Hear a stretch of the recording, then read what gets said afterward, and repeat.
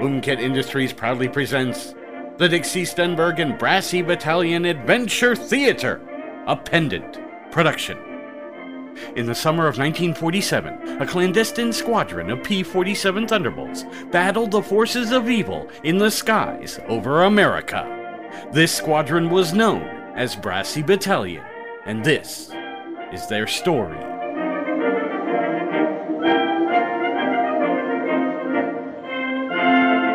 Tonight's episode, The Occidental Nazis. When we last left our villains, Billingsley had crashed down in Central Park. Can we just move past that already? How embarrassing. Ursula and Radolf were in hot pursuit of Benedict Adorchenko. The Russian is ours. And then he will belong only to the sweet embrace of death. You are getting better. Why, thank you. Walther was toddling around New York, getting up to who knows what. I like toddling. Nev had been shot down by our own Dixie Stenberg, and the Beast was on a rampage through New York City. It was a fine mess indeed, and having been incredibly displeased with the performance of Zeta Squad thus far, the supreme leader of the Society for the Continuation of Aggression and Ruination deemed it necessary to do something she'd sworn to never do again. She set foot on American soil. This is horrible! It was all I could do to get away! Oh, it's not so bad. Really. I mean, the city is so alive, so full of energy. We could even catch a Broadway show. Oh, I've always wanted to be on Broadway. Don't you dare mention that street in front of me! I know we're supposed to be Nazis and all, but since when did we start hating streets? Yeah, that doesn't really seem fair. What did the poor pavement ever do to you? Perhaps through the unfortunate law of gravity, it claimed her cake. Brenny's eyes had narrowed and her jaw clenched as her mind flooded with memories from her misbegotten youth. And so it is, dear listeners, that through the magic of radio and the theater of the mind, we are able to travel back with Brenny. Let's listen in as she remembers. And here we find young, fresh-faced Brenny, just off the bus in New York City, with dreams of seeing her name in lights and winning the adoration of all. I'm going to be a star! Bright-eyed and bushy-tailed, she made her way to a theater and auditioned for a role. She waited for a reply with bated breath, and finally, it came. Well, that wasn't very nice. Undaunted, she made her way to another theater down the street, poured her heart and soul into her audition, and awaited their decision. People in New York are so rude. Days passed, savings dwindled, and Brenny auditioned her heart out. At the Belasco. What do you think? The National. Please? The Palace. Just give me a chance. The Royale. This isn't fair. The Majestic. I feel so helpless. Theater after theater turned Brenny down. Day after day, week after week. And those weeks turned to months, and those months to years. Her savings gone. She had nothing to show for her efforts other than slammed doors and one severely bruised ego. Life is so unfair! Or at the very least, showbiz is. They do say there's no business like show business. And show business is no business to be in. Those insufferable fools! Take control of my life away from me, will they? Tell me I'm not good enough, will they? I'll show them! I'll show them all!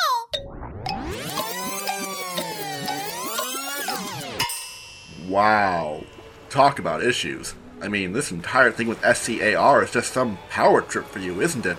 How did you know that? I was listening to the show. Yeah, we're right here. How could we not listen? Especially when it's so compelling, yeah. To think, all this time, it's been a petty sense of superiority that's driving her. You're one to talk. Silence, slimy skin sack. Enough of this. We have work to do. And the sooner that we're out of this infernal city, the better. Oh, but it's home. East Germany is our home. We haven't even been back there in years. Oh, tell me about it. That ice palace of yours is frightfully uncomfortable. It suited our needs. Brassy Battalion didn't find us there, did they? Yeah, to be fair, Brassy Battalion didn't exist for most of that time. Why are you being fair? We're Nazis! Don't you ever tire of all the vim and vitriol? Never. Perhaps old Volker's heart's just not in it any longer. What was it? Was it ever? Oh, for a time, yes. Back when I thought I was in charge. Perhaps, maybe I could be in charge again?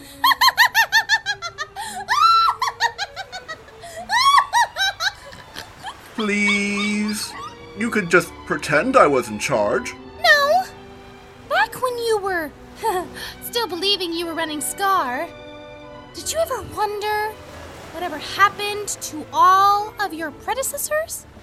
I had predecessors? Eventually, I revealed myself to all of them, as I did you. And then they all ultimately failed me. So then what became of them? They needed replacing. Alrighty then. Well, I've got the homing device right here. And will it locate the beast? The beast ship, actually. I'm confident that this will lead us right to it. It had better. Zeta Squad has failed me for the last time! And now, a word from our sponsor, the mellifluous Umket Industries. I dare say Umket is the mellifluousest. Dear me, that sounds difficult to say. No, it was. Lucky for us, I just happen to have my portable, wind-up Phonoket Umkegraph running. Your what? My portable, wind-up Phonoket Umkegraph. And what does that do? Listen. I dare say Umket is the mellifluousest. Precisely. I simply must have more information on this miracle of modern technology. And there's only one man to ask. There's only one man who knows. Well, there's only one man with the soothsaying wherewithal to give you the information you seek. It is I, the amazing Noel. The amazing Noel. Famed mentalist. And futuristic predictor extraordinaire. The one and the same. And, dear listeners, I am here today to talk to you about the Drat! What is that word? I dare say Umket is the mellifluousest. Yes, that's the one. And now you can see just how very mellifluous the portable wind-up Phonoket Umkegraph really is. He listened to the word, and now he can speak it.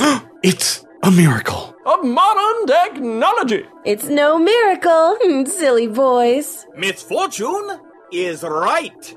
It is not a miracle, but the result of research and design by Umket's top scientists, which brings you this auditory phenomenon. It is the very model of modern mellifluousness. Our information's veritable and actual and most righteous. Won't you tell us more? But of course!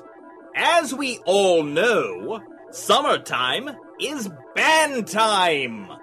Hundreds of bands are delighting millions of good people at parks and fairgrounds all across our great nation.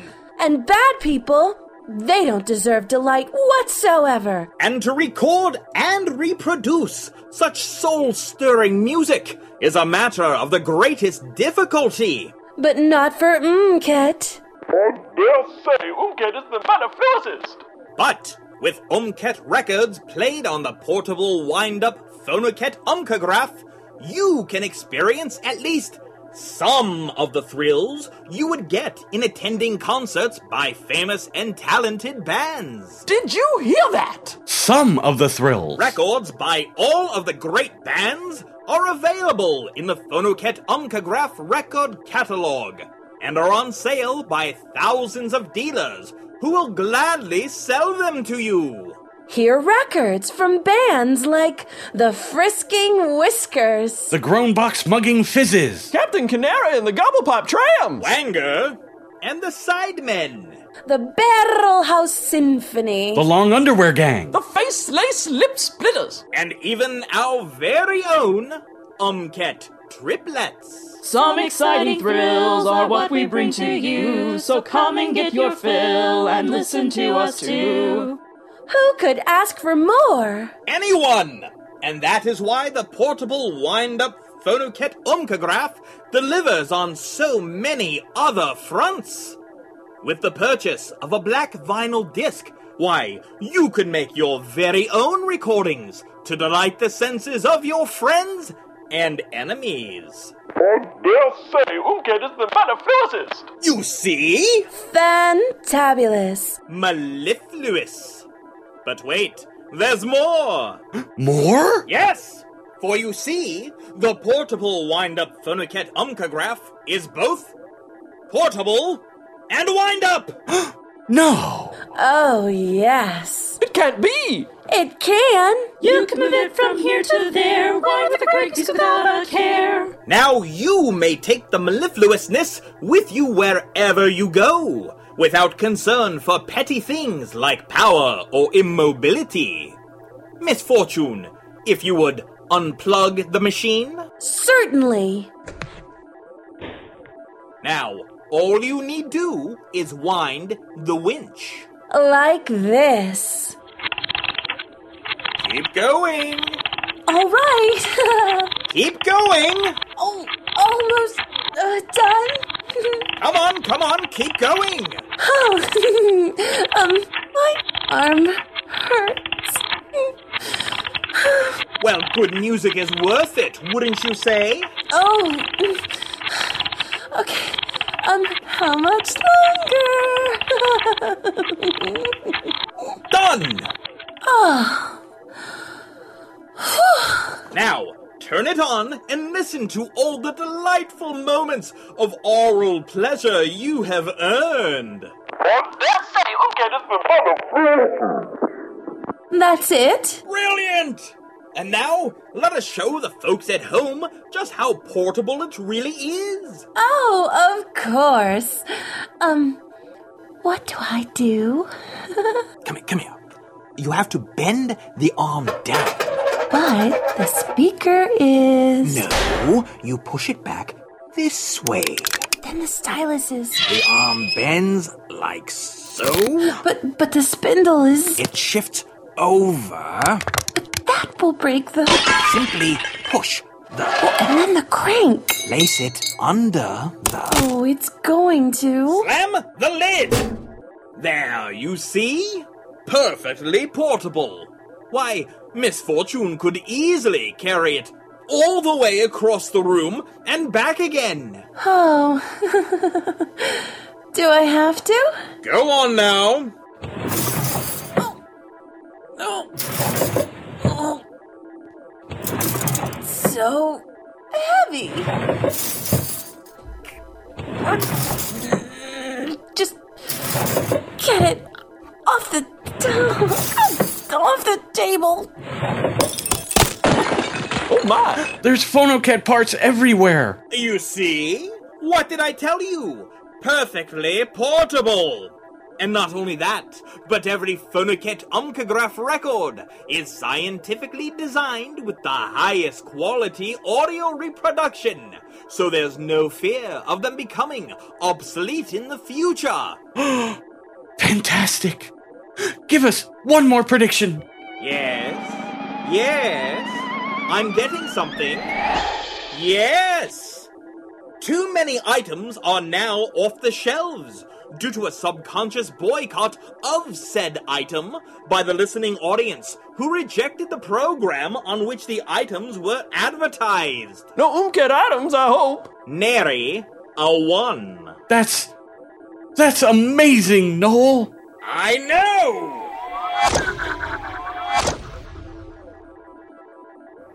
We now rejoin our episode as we journey to Central Park, and what's this? A taxi has just arrived. And out of the taxi Walther Falkenstein? I like taxis. Here you go, Mr. Nice Driver Man. Keep the change. And so Walther toddled around the park, enjoying the sounds and the smells and all nature had to offer. I like nature. And it wasn't long before a damaged Focke-Wulf 190 came into view, with a dazed Billingsley sitting on the ground beside it. Oh, look! Walther approached Billingsley, but stopped a few yards away. Still recovering from his crash, Billingsley looked up at Walther, confusion in his eyes. Walther? Yeah. Help me up. Where's Nev? Where are Ursula and Radolf? The Beast? Dixie? Anyone? But Walther just stared at the man before him. Nothing to say. Usually you're a blathering idiot and we can't get you to shut up. And the one time I need information from you, the cat's got your tongue. Say something! Nev said to kill you. What? She said you were a liability and she was assuming command of Zeta Squad. You sound different. And then Nev was shot down, and Ursula and Radolf were supposed to be sure you were dead, but they have got their hands full. What are you doing? They will be lucky if they survive. We have underestimated Brassy Battalion too often. Do you know what happens when you underestimate people? They surprise you. Wait. Now be reasonable. We can talk about this. The time for reason is over. You have abused me for years, and why? Because you thought yourself superior? Because you thought me an oaf? A nincompoop? A blathering idiot, didn't you say? I didn't mean... Oh, but you did. And the way I see it, I am soon to be the only living member of Zeta Squad. It's all been a ruse. Those moments of lucidity, those were mistakes. Your bumbling act faltering. You were always smart, Billingsley, but not smart enough. Au contraire. Oh! No one will catch Reginald Billingsley unaware ever again. Enjoy your eternal slumber. I like slumber. Just then, with timing so precise you might otherwise only find it in a work of fiction, the beast stomped right through the park, destroying everything in its path on its way to wherever it is that beasts go when they hit the town. As the beast passed, Billingsley could not help but notice the technological treasures carried in its arms, and quickly took off in pursuit. This is madness! But even in madness and chaos, there was always one constant. Reginald Billingsley was only ever out for himself. How could I not be? I'm so much better than everyone else. And so it is, dear listeners, that through the magic of radio and the theater of the mind, that we are able to travel back with Billingsley. Let's listen in as he remembers. It all began in high school, when Billingsley's intelligence and scholastic aptitude helped him to rise above. Oh, the highest grade in the class. My word, that's so wonderful. And Billingsley showed no signs of slowing. Oh, the highest grade in the class again. Well, perhaps I'm just working harder than everyone else.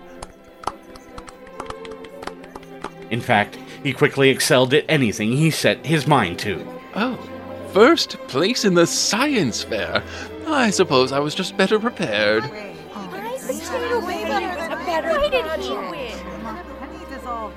It almost seemed as if there was nothing he couldn't do.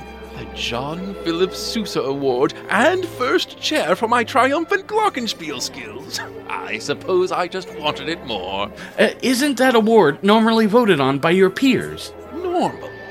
I care not for your normally. There is positively nothing normal about my superior glockenspieling.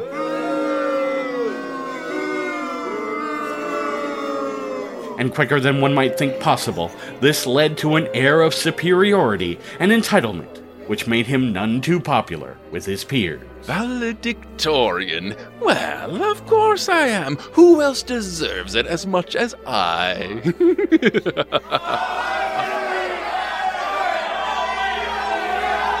But Billingsley remained undaunted. You're all just jealous of my superior intellect and skill. If you spent less time booing and more time trying to improve your miserable little lives, you might one day be almost half the man Reginald P. Billingsley is. If there was one thing Billingsley truly failed at, it was the realization that his peers hated him, not for his aptitude and accomplishments, but for the way he reacted to his accolades. That is nonsense. I'm reacting perfectly appropriately. The problem is that you are just as jealous of me as everyone else. And so Billingsley, in search of others who could match his own smug sense of superiority and were ready to make the lesser beings pay, found his way to Germany and joined up with SCAR. I shall always choose the winning side. We shall see. No one bests Reginald Billingsley. Dixie caught on to your schemes. No one even remembers that. I think the problem is you can't take any criticism, chum. The problem is there is nothing to criticize. I might consider your words if you knew as much as I, but you do not, and you could not, and therefore you can't possibly know what you're talking about. I do know at one thing you excel at. Why, thank you. What might that be? Being a giant pain in the rear. Preposterous! Why, there is no finer specimen of humanity than Reginald P. Billingsley. There is no greater mind on earth than Reginald P. Billingsley. There is no one with a more evil mustache than Reginald P. Billingsley. I'm gonna snap your cap. Why are you smiling? Because you've forgotten this is a flashback. Things are still moving in the real world. Moving?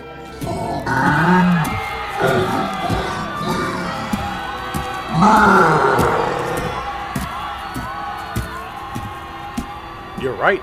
For once. For once and for always. Don't let it go to your head. I'm afraid you're 2 decades too late. And so the beast quickly stomped through the heart of the Big Apple, plowing through the city like a rocket-powered tractor. And hot on his heels was one Reginald Filbert Billingsley. Must keep up. Luckily for us, in the skies overhead, there was someone hundreds of times faster, thousands of times more capable, and millions of times more likable. I've got the beast in my sights, and I'm not gonna lose him this time. It'll be a prolix prepotency.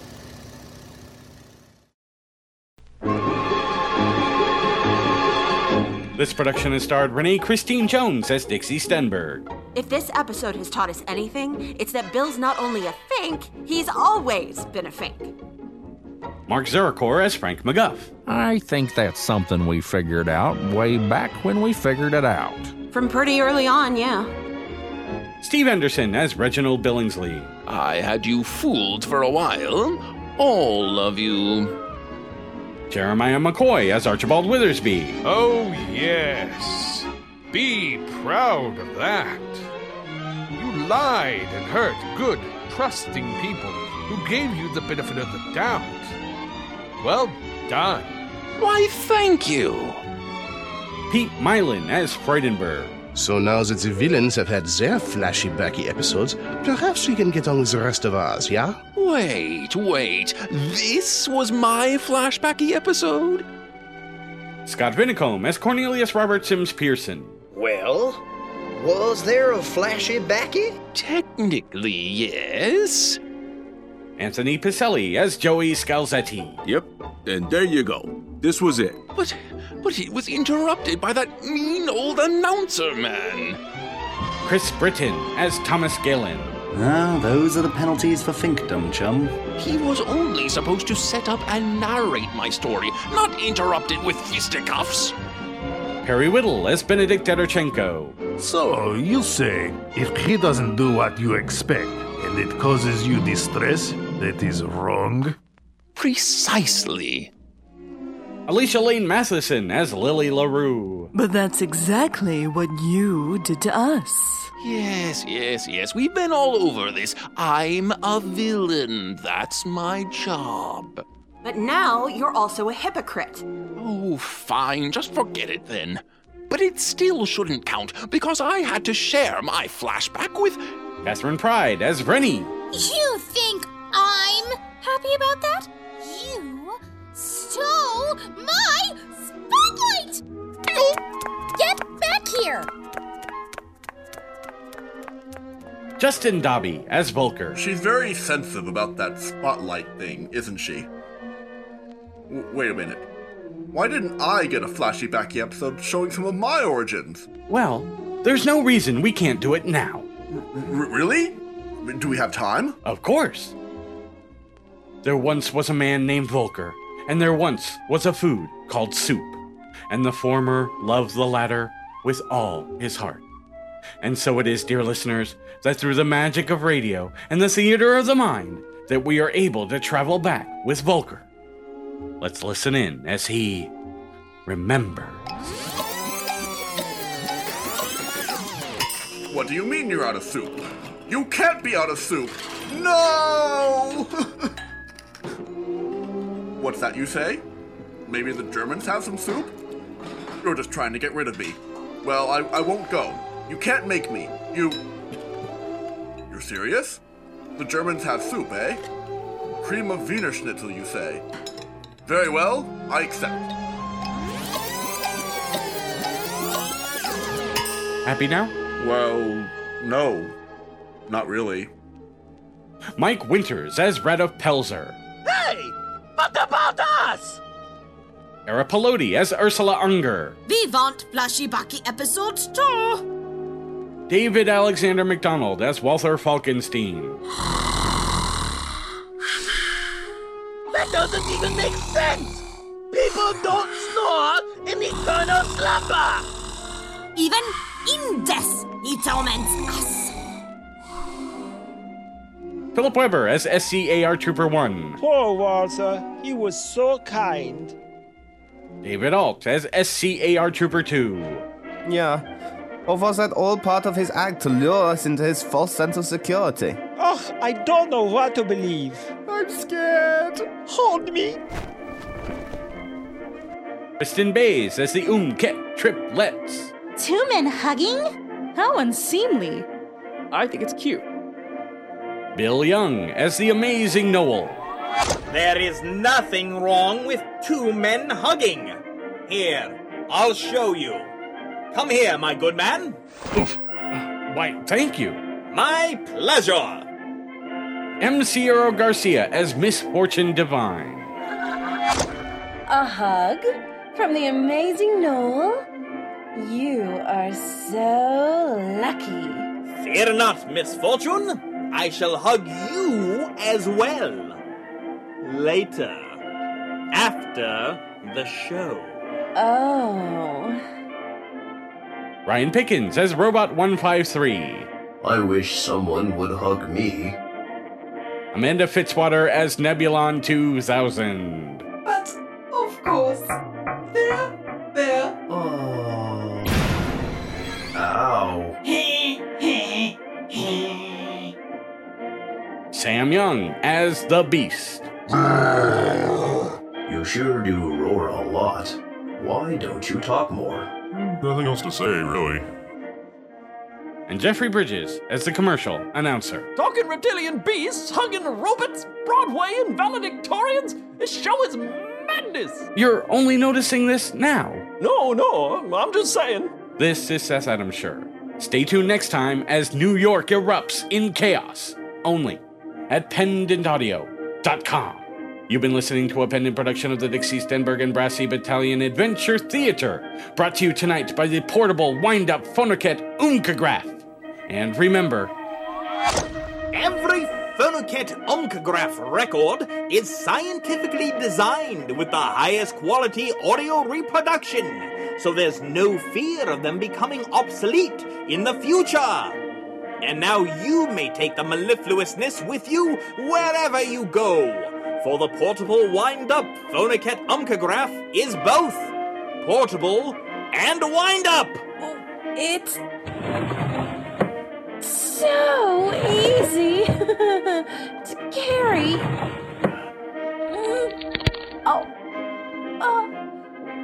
I think that was my vertebrae. Stay safe, America, and good night.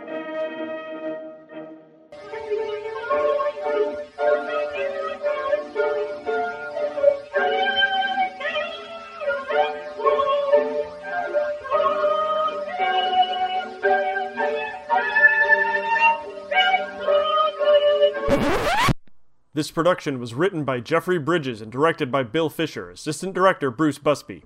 Umket Industries presents the Dixie Stenberg and Brassy Battalion Adventure Theater, created by Jeffrey Bridges, copyright 2010 Pendant Productions. For more information, visit pendantaudio.com. Thanks for listening.